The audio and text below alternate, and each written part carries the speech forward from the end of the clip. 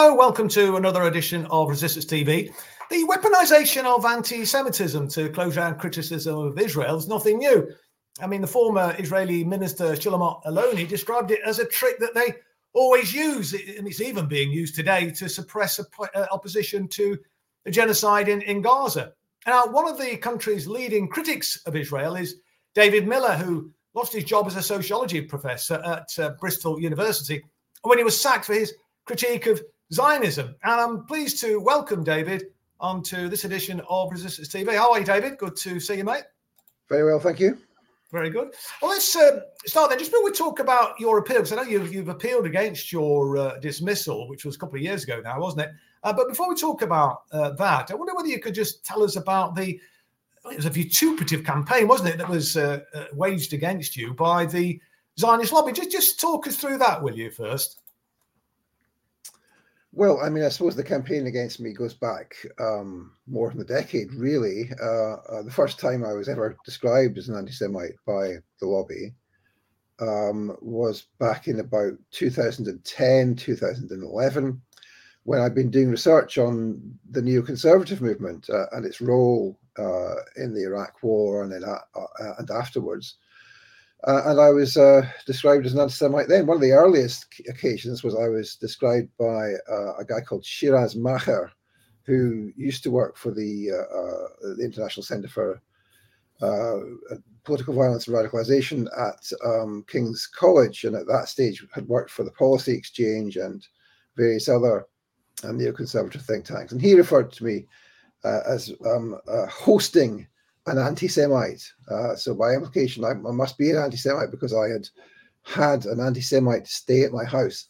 And what he was referring to there was that there was a guy called Joel Covell, who I'd met, was friends with, and I was hosting him on his Scottish book tour for his book called Overcoming Zionism.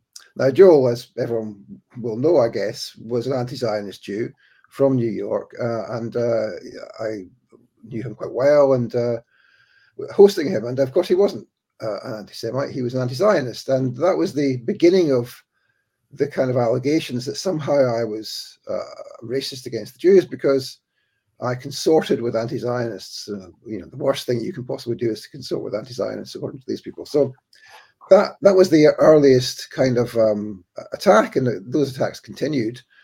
But it wasn't until I arrived at the University of Bristol in 2018 that they really intensified. And maybe if I can just take you through them as quickly as possible. And so after I arrived at the University of Bristol in September 2018, I think it was October, November, when I did a talk for Olive, a Palestinian students group, small private talk for a small number of students. Talking about how they could fight back against the weaponization of anti-Semitism. And of course, what happened was that the Zionists had an infiltrator at the meeting who recorded the sessions, and they then gave the tape to Harry's Place, the well-known Islamophobic hate blog, and they posted online my comments about the need to fight back against Zionism and against the IHRA definition, which was weaponizing anti-Semitism. So that was the earliest indication that they were ramping up a campaign against me, which involved, as I said, an infiltrator, covert infiltrator. And then 3 months later, I gave a lecture on my course, which I'd been given when I arrived at Bristol, called Harms of the Powerful, where we looked at corporate and state power and crimes. And one of the lectures in February of 2019 was on Islamophobia, where I discussed the theories that I developed in my book, my co-edited book called What is Islamophobia, where we discussed what we called the 5 pillars of Islamophobia, where we said, first of all, that the backbone of Islamophobia is the state and the counterterrorism apparatus, the intelligence services, the police, etc.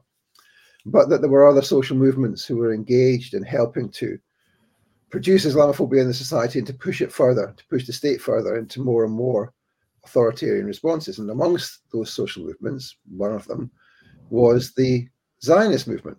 And so I talked about the Zionist movement for perhaps 3 or 4 minutes in a 2-hour lecture. And then some complaints were made anonymously on behalf of two students who were in the class by an Israel lobby group, the Community Security Trust, and they launched a campaign against me. The complaint was rejected by the university because the CST was not a student.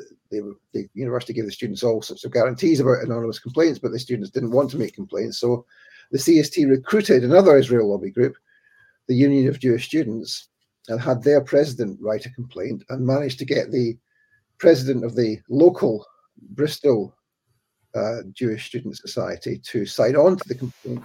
And so that complaint was accepted because that particular student, the president of the Bristol Jewish Society, Nina Friedman was her name, was a student at Bristol, although of course had never been my student, had never taken any sociology classes, and never spoken to anyone who had ever been to any of my classes. I mean, she admitted this in the investigation process.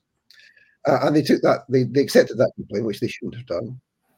Not least because all of the matters complained of, including statements I had made, 5 years before I had arrived at Bristol, not least because the complaint was out of time, and none of it should have been accepted. Anyhow, it was accepted, and then it was rejected by the person who investigated it, who was the dean of the faculty at the time. Well, that was the first time that I was cleared of anti-Semitism. And the student complained about that, and the university then said, the student complained that the complaint hadn't been taken under the IHRA. Yeah. The International Holocaust Remembrance Alliance definition, because the university hadn't adopted that. So the university said to her, she didn't ask for this, but the university said to her, "Oh, well, we're thinking about having the IHRA here, but we haven't debated it yet, and it's going to be a few months yet. So would you like to pause your complaint while we consider whether we change the rules under which the complaint might then be taken?" And she said, "Oh, yes, that would be fine." Indeed. And then, of course, she continued as president of the JSOC, along with the other, the Union of Jewish Students, etc., campaigning at the university for the IHRA to be introduced. And indeed, they had a picket outside the meeting later in the year when the university decided to actually adopt the definition and all its examples. Now, the original plan the university had was to adopt a definition, but not with the examples. And as a result of the demonstrations led by the Union of Jewish Students, they changed their mind. They were bounced into accepting the full thing by the Zionist Students Group, because of course that's what the Bristol Jewish Society is. It's a member of the UJS, which is formally a Zionist organization, as I had been saying for some time. Yeah. And so then what happened was that they changed the rules, and then they resurrected the complaint, and they looked at my complaint under the new rules, of course. Total breach of natural justice. Yeah. And they appointed a QC, and the QC looked. Remember, this is during lockdown. Looked at the complaint and all the different things that I had said over the years, and concluded that there wasn't a single sentence or clause or punctuation mark which I had ever said which was anti-Semitic. Yeah. And so so this took from February 2019 to December 2020. And I was cleared and given a full clean bill of health. Never said anything anti-Semitic. No case to answer. Hadn't done anything wrong. And that was that. So it seemed. And then 6 weeks later, I came on a Labour Against the Witch Hunt program. Yeah. Thing. And I said, look, I've been attacked and complained about by the head of the JSOC and the head of the Union of Jewish Students, and I didn't name the particular students at the time. I was referring to the organizations. And then all hell breaks loose, and the campaign against me ramps up, and huge numbers of Zionist organizations, more Zionist organizations than most people can count or know names of, wrote in to ask for me to be sacked. I had over 100 MPs and members of the House of Lords call for me to be sacked. There was all sorts of stuff from the Office for Students and from people writing in letters, and there was the creation. One of the best ones was the creation of this new lobby group, which appeared and then disappeared, which was called something like, Parents of Jewish Children for Safety of Jewish Students, or something like that. Yeah. And they made all these complaints. And what happened then was that the university the rules are supposed to be that you, if you complain about a member of staff, either students or staff complain about a member of staff, that there's an investigation. But there were no formal complaints. No. There was a campaign in the press, yes. There were there were questions in the House, etc., but there was no formal complaints. The university took upon itself to do a further investigation, and they appointed the QC again, who looked at my remarks and said not a single thing I'd said was anti-Semitic, or breached equality legislation, or was in any way problematic legally, and they said, "Well, that's very nice, but nevertheless, we're still going to sack you because you've upset some students." So that was the end of that process, and that was in October 2021. I then appealed to the university. They rejected the appeal. I then went to the Employment Tribunal, which was finally heard in October, from October to December last year, and we're now in the place of waiting for the judgment in that case. We'll come on to the tribunal in a second, and how that went, because I was privileged to be able to observe some of it, and it was quite astonishing. But just before we go into that, though, Dave, I wonder whether you could say a word or two about how is it that they keep getting away with weaponizing anti-Semitism. I mean, as you say, you've been subject to it for many, many years now. I have many, many victims of around the country. They're even using it, as I was saying in the introduction, to try and close down a criticism of the genocide in Gaza. And yet we've had, Shlomo Aloni, who, I regularly quote, over 20 years ago, saying it's a trick we always use. I mean, a former Israeli government minister on the record saying it's a trick that we always use. And yet this trick, it seems to be being played over and over and again with a great deal of success. How, in God's name, are they able to keep getting away with weaponizing anti-Semitism like this? Although I think the wheels are coming off a little bit with their attempt to weaponize it over the genocide. But, I mean, it has been a very successful tactic for decades. How are they doing it, David? Well, I mean, that is, I mean, in the end, that's a complicated question. But there are several elements to it, of course. One is that they are consciously organized, and they have spent a lot of time, effort, and money in working out how to do this. Now, one of the key places they've done that from the year 2000 onwards, although they started doing this back in the 70s, I mean, arguably even further than that, which I might talk about. But one of the key ways in which they've done it is they created this thing called the Global Forum for Combating Anti-Semitism. In 2000, it was created by the former Soviet prisoner Anatoly Sharansky, or to give him his Zionized name, Nathan Sharansky, who of course became one of the most right-wing Israeli ministers, and there's a lot of competition for that title. And they set this up, and they've had periodic events, conferences in Tel Aviv and Jerusalem.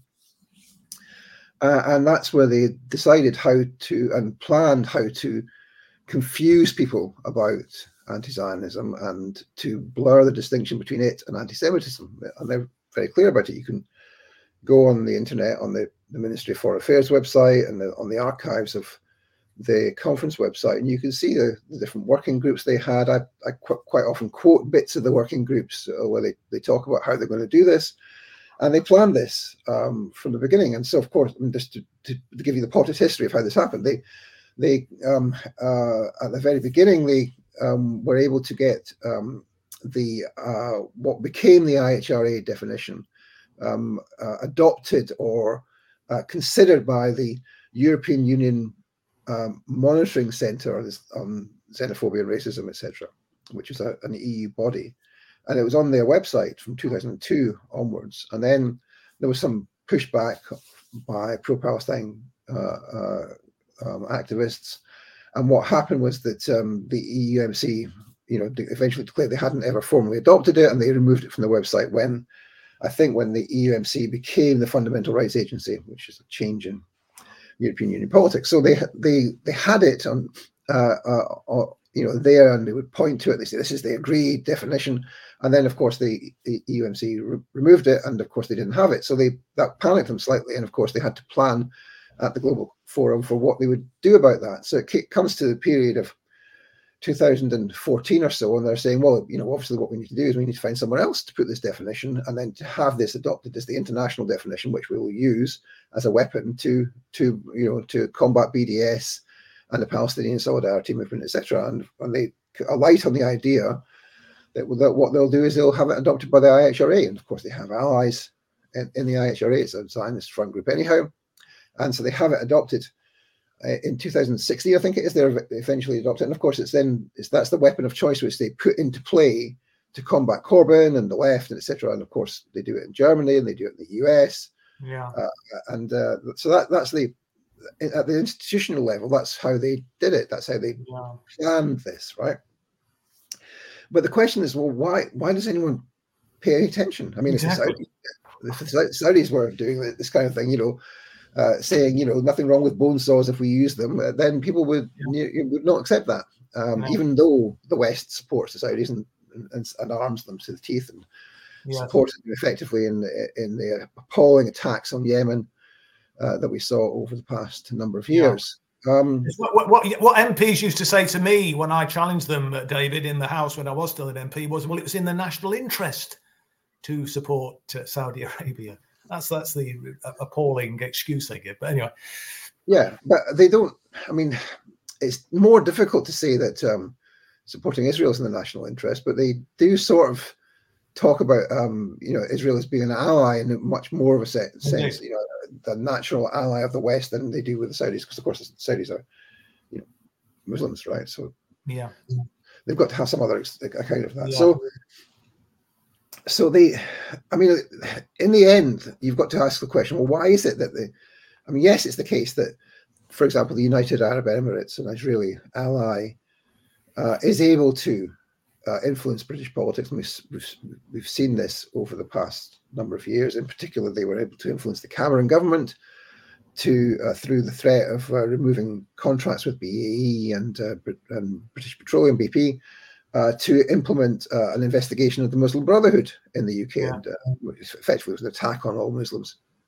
And of course, there are examples like that. And of course, you can see examples where obviously the US is very influential in UK politics, but Israel is stunningly successful in having the policies which are favorable to it passed in the UK, the US, and in many other Western countries.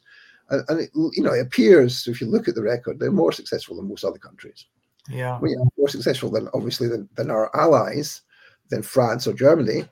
Never mind more successful than, for example, our enemies like Russia or China or Nicaragua or North Korea or Venezuela or whatever.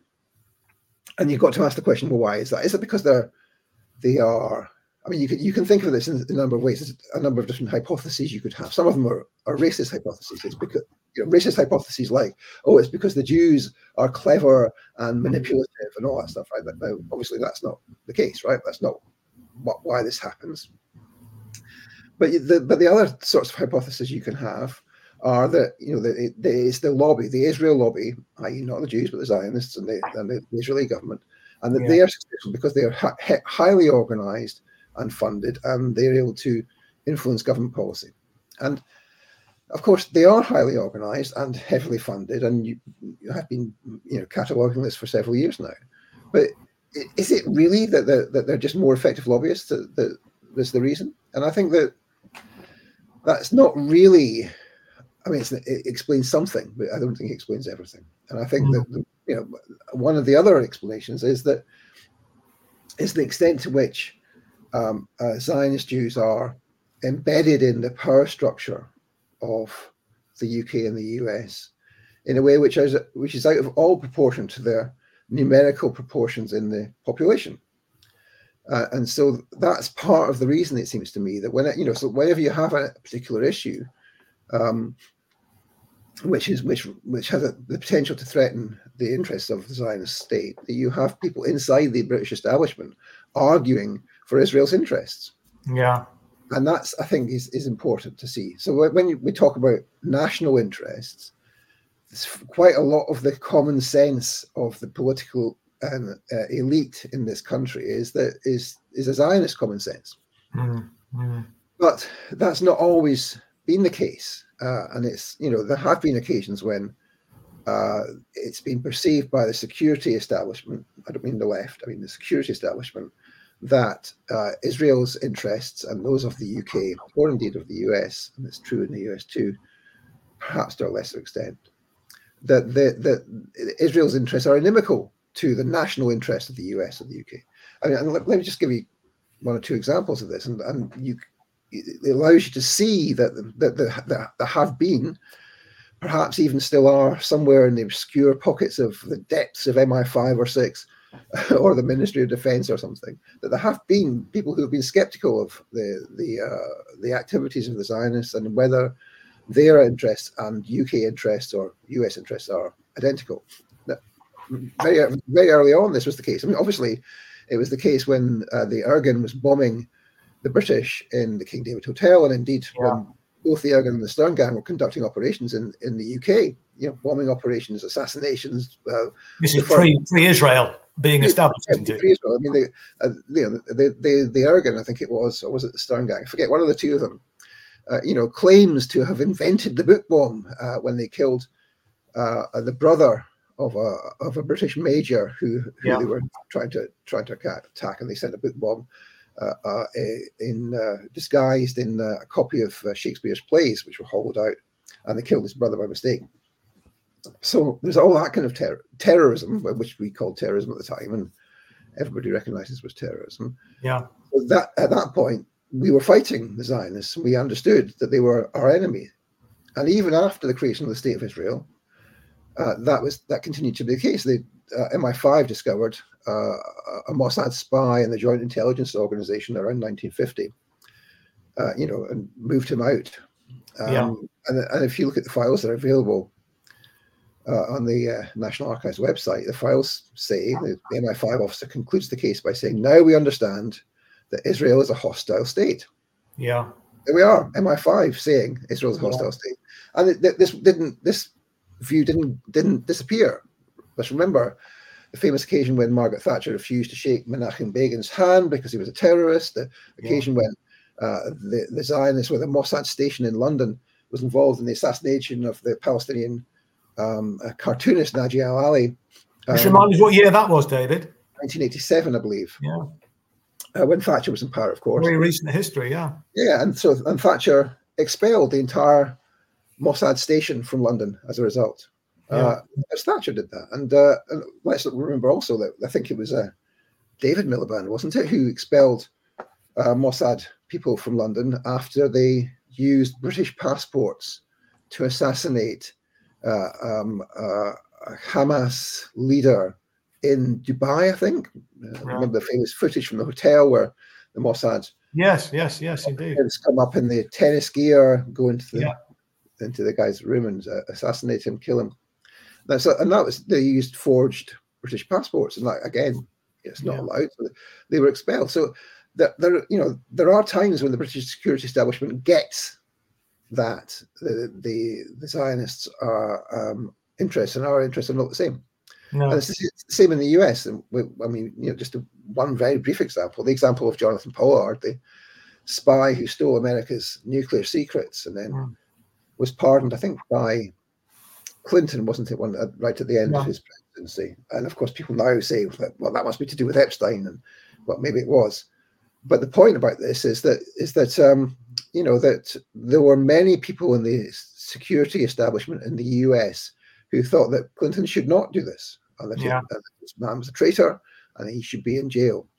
Yeah. And people who you would otherwise think of as being even slightly neoconservative, certainly paleoconservative, old right amongst the Republican hierarchy. So there are times when that can happen, and I suppose that's the point of telling all this in some detail, is to say, well, look, that can happen again. Yeah. It's not just that there are still a tradition of Arabism in the Foreign Office, mild though it might be, but that actually the objective interest might change for them, and they might begin to see that actually if you see Israel as an attack dog in West Asia, that the dog's off the leash. Yeah. And something needs to be done about it. And there clearly will be people in the security establishment who are thinking that now, but they don't have the whip hand at present. Well, I mean, you've gone into some detail there about how well embedded the Zionists are in powerful establishment entities in that sense, which accounts for, I guess, the way in which the establishment, the government, the media, etc., respond in a positive way to Israel, in a hostile way to critics. But what about others that you'd think ought to know a bit better, really? I mean, I'm thinking of people on the left. I'm thinking about the Corbyn movement and so on, who a lot of them, went along with that. Is it intimidation, in your opinion, or is it something else going on? Well, I mean, it's obviously intimidation. It's intimidation and bullying, and that's what they do. They just intimidate and bully people, and they think they can get away with it. And quite often they do get away with it. In my case, your case, many other cases we can think of. I mean, I saw people just today, quote tweeting Michael Walker from Navarra, who's on criticizing what's happening in Israel, and people underneath saying, but Michael, you were involved in this process, and of course what happened was a whole section of the left. It's not just that they were bullied and that we were bullied and intimidated, and they helped to do the bullying and intimidation, but that they kind of imbibed the philosophy and the ideas and the Zionist ideas. And let's just, I mean, the best example I think really is that the number of people who were expelled from the Labour Party for anti-Semitism in 2017 was 1. Yeah. And then after Jenny Formby takes over and the left has a grip on the party, the number of people who are expelled for anti-Semitism massively escalates. I think 45 in 2019, and perhaps more than that following that. So, of course, the problem there was that the common sense for how to understand this was taken from the Zionists. So the people that Corbyn's office appointed to take on these anti-Semitism cases, which resulted in many more people being expelled for in almost every case dubious charges, was that they imbibed some of the critique which was given to them by the lobby groups. The lobby group which first attacked me in 2019, the Community Security Trust, is a key element here, and this is an extremist organization which supports extremist Zionist groups like Chabad Lubavitch, who we've seen in recent days fighting with the New York police. Yes. As some undisclosed tunnels appear under their global headquarters in Brooklyn. I mean, let's be clear, Chabad is a really far extremist organization. They have rabbis fighting with the IDF in Gaza. There are Chabad branches in the UK, more than 100 of them, some of which are openly advertising, raising funds for the genocide. So, I mean, Community Security Trust have been supporting, people behind the Community Security Trust have been supporting Chabad for decades, for more than four decades. Yeah. So the CST is providing the kind of the bullets for the people inside the Corbyn's offices, Corbyn's office, who are in charge of the anti-Semitism complaints, to fire. And so there are 3 of them. They rather touchingly list all their qualifications in the leaked Labour report, which they wrote. Harry Haywall, Patrick Smith, and Laura Murray. And they talk about how they learned everything they know about left anti-Semitism, which is, of course, an oxymoron, from Dave Rich of the Community Security Trust, or from that terrible book. Hang on, I've got it here. That's funny. You don't look anti-Semitic, by Steve Cohen, an alleged leftist, and Tony Greenstein still says that he, in his later life, he came to disavow the book, which of course was most recently published by, what's the publisher called? This is an interesting story. I haven't written properly about this yet. By No Pasaran Media, right? A publishing company which takes the slogan of the Spanish Republicans fighting fascism. They shall not pass. I mean, disgracefully, and publishes crap like this, right? And it's run by a guy called John Mendelsohn, who we've of course covered on the show. And Mendelsohn was covered on the Palestine Declassified you're referring to there. Yeah. Right.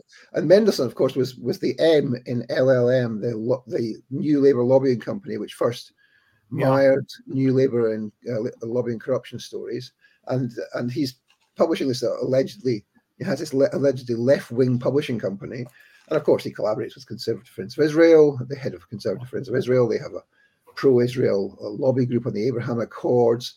And it shows you, in a way, the way in which the Zionists organize. So that on the one hand, you have this notionally left-wing stuff, and then you have right-wing Zionists, and they all work together on common interests. And the common interest is on defending the ethno-state of Israel and defending genocide. So I don't know exactly where I'm going with that, but the whole point of this is that the Zionist ideas infected the very core of the Corbyn leadership office, and that was a problem. It wasn't just that we were bullied and intimidated, we were, but that they had been won over by these ideas. Yeah. And part of the reason for that is that Corbyn had never been an anti-Zionist, really. I mean, he'd always been in favour of the two-state solution, and he hung around with people on the Jewish left who sometimes claim to be anti-Zionist, people like David Rosenberg, the Jewish Socialist Group, people like that, who actually have a very soft position on Zionism. And that, in the end, is what did for the Labour Party. It was that they sort of imbibed these ideas which were soft in Zionism and were not properly anti-Zionist, and didn't properly understand that actually Zionism is irreducibly a racist ideology, cannot be dealt with, cannot be negotiated with, simply has to be dismantled and abolished. I mean, there's no other way of saying that. And of course, that's anathema to parts of the left as well. And that's partly why I've been excoriated by elements of the left, by the SWP, by the Jewish Voice for Labour, etc., and because they don't understand Zionism. And the reason they don't understand Zionism is because in their ranks are people who are soft on Zionism, who come from that tradition, sometimes from the Bundist tradition even, which is anti-Zionist, but which, in the end, these people, Jewish Socialist Group, for example, is not anti-Zionist, it's soft on Zionism, and that's the problem. We have to understand that there is no compromise, that the people on the left who are, sorry to go on about this, but the people on the left who are socialist Zionists, and they say, oh, well, there's always been a tradition in Zionism to have a way of making a deal with the Palestinians, to have a binational state, and it's only because Zionism has been taken in a particular direction that there are bad bits to it. And actually, that simply isn't true. I mean, I got criticised by, for example, Justin Schlossberg, who I've written with in the past. Yes, I knew it. Yeah.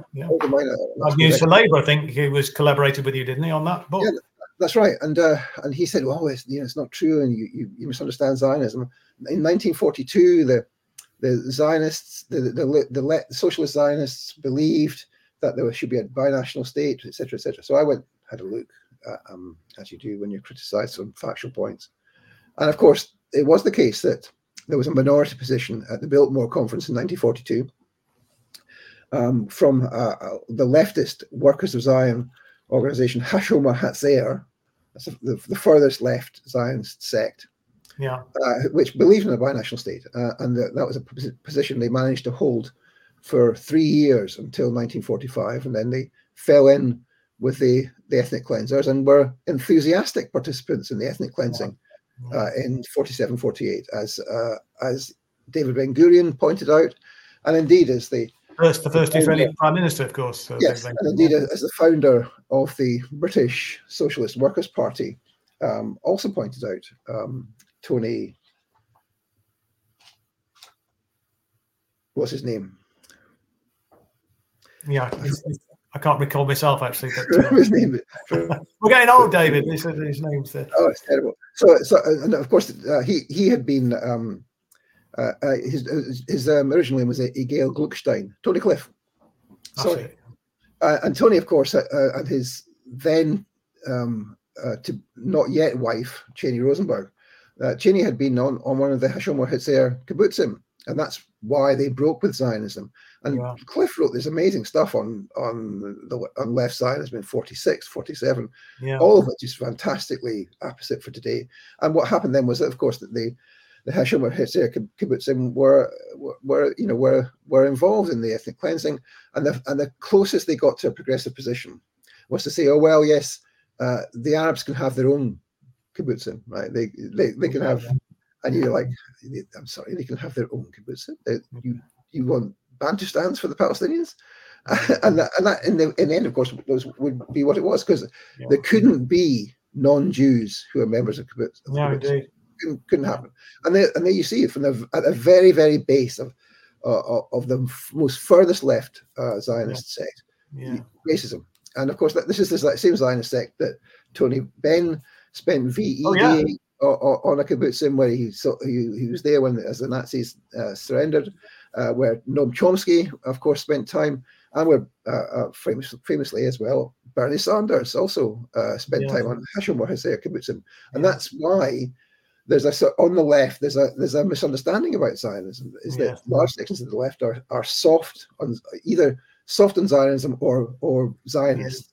And there were many leading left-wing figures in the 40s and 50s who were very supportive of Israel. You know, people like Ian Mercado, Eric Heffer, Tony Benn, and various others. But so I want to kind of get on to your tribunal and the basis of your case about anti-Zionism being a protected characteristic. Just before we get into that in conclusion, and to sort of finish up our discussion today, you've mentioned the Community Security Trust a few times. You mentioned them in your opening remarks. You've referred to them again there. And, they crop up quite a lot, don't they? And I think what a lot of people will be surprised to learn is that they are recipients of substantial funding from the British government, aren't they? And also are closely linked to the Israeli security services, aren't they?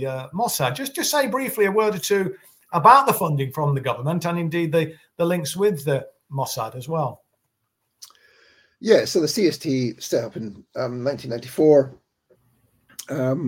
comes out of a series of previous bodies, the Group Relations Educational Trust, and going right back to the 1940s, actually, the various anti-fascist groups set up by returning Jewish servicemen and by members of the Communist Party, which, as we discovered when we looked at this some time ago, that these are heralded as the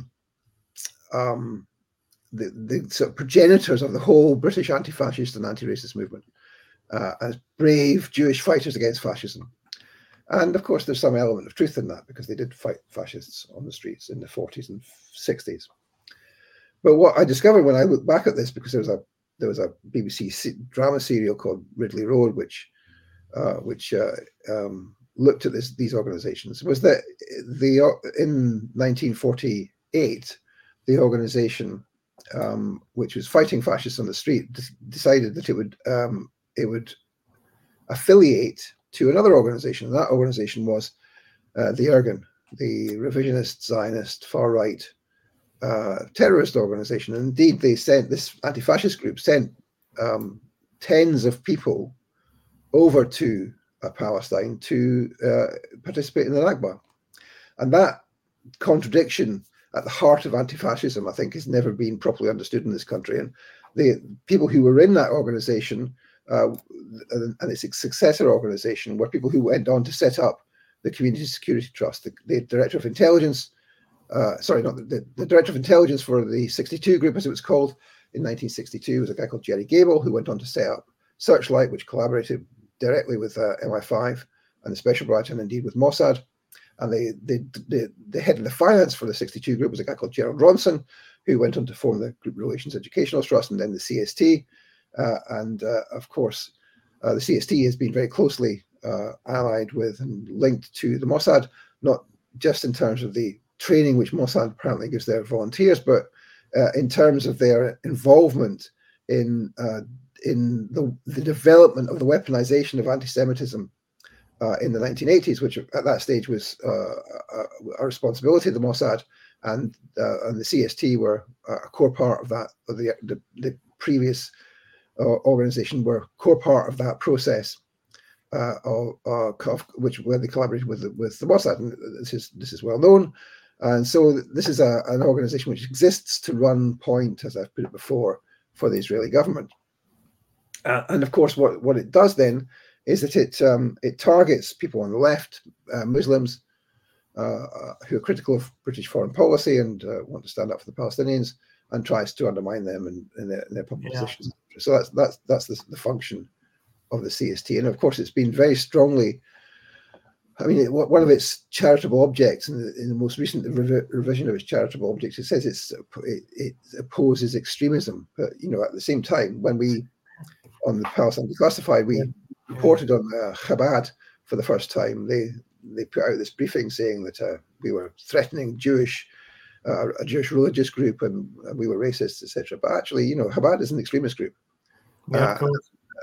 As I mentioned already, and I could say much more about it, which we haven't got time for just now. But they're there to defend an extremist group, CST, and so that's it's a fundamental breach of their own charitable principles, and charitable commission should be looking at that, and perhaps they will in the current context. And I think there should be more said about. Not today, because we haven't got the time. About the fact that the government is actually, throwing money at this outfit. And, Sorry, I should have said. I should have gone to talk about that. Yes, I mean, let me say very briefly. So yes, the government has been throwing money at the CST for some time, but I discovered recently, and I haven't written about this yet, but that various millions, multi-millions of the money which they got from the Home Office, they had money from other government departments too, but from the Home Office, came from a part of the Home Office called the Office for Security and Counterterrorism. Now, people may or may not know this, but that's an intelligence agency. Yeah, of course. So the CST has been funded by British intelligence for some years, and people don't understand that. People don't really know about that, and that's an extraordinary thing as well. And I suppose that the point I would make about that empirical finding is to say, look, there's a strong intertwining between British counter-terrorism, counter-extremism activity, and Zionist priorities. So, and it's not just evident in relation to the CST, but in relation to a whole series of other Zionist groups which are funded directly by the British government. In a way which similar Muslim groups are simply not. So I think that's an indication of the difficulties of actually pushing through pro-Palestinian politics, is that actually these organizations are core funded by the British government itself. Yeah. Well, let's just then, in conclusion, David, get on to your employment. Your employment tribunal, which took, I think, about 2 years, didn't it, to actually get to a hearing. Just say a word or two, will you? How you feel the tribunal went, and the basis of your appeal, and what you're hoping to get out of it, as it were. Well, there's two things. One is that I was wanting to establish that the university had wrongly sacked me, that the process which they used to investigate me was flawed, the process that they used to evaluate the investigation and then decide if I should be sacked or have some other lesser punishment or not have any punishment, that was flawed as well. And in evidence in the tribunal, the university's witnesses more or less admitted that their processes were flawed.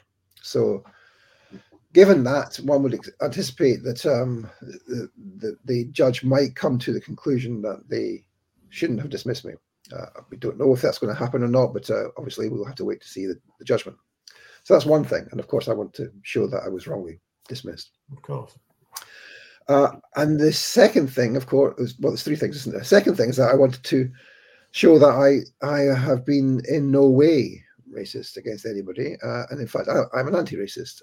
And of course, the two QC's reports that the university commissioned showed that. The university refused to tell anyone that was the case, and have shown no willingness whatsoever to tell the truth about what happened in their investigations. And so that's the second thing. And the third thing, of course, and this is the most important thing, is the argument that I'm making, that I was dismissed not for, as the university formally said in the letter, I think 57 pages letter which they dismissed me with, that I had drawn students into some conflict and this was bad and students had been upset. But that actually, that the reason that they dismissed me was because I had anti-Zionist views, and I was manifesting those views in the critiques that I made of Zionism.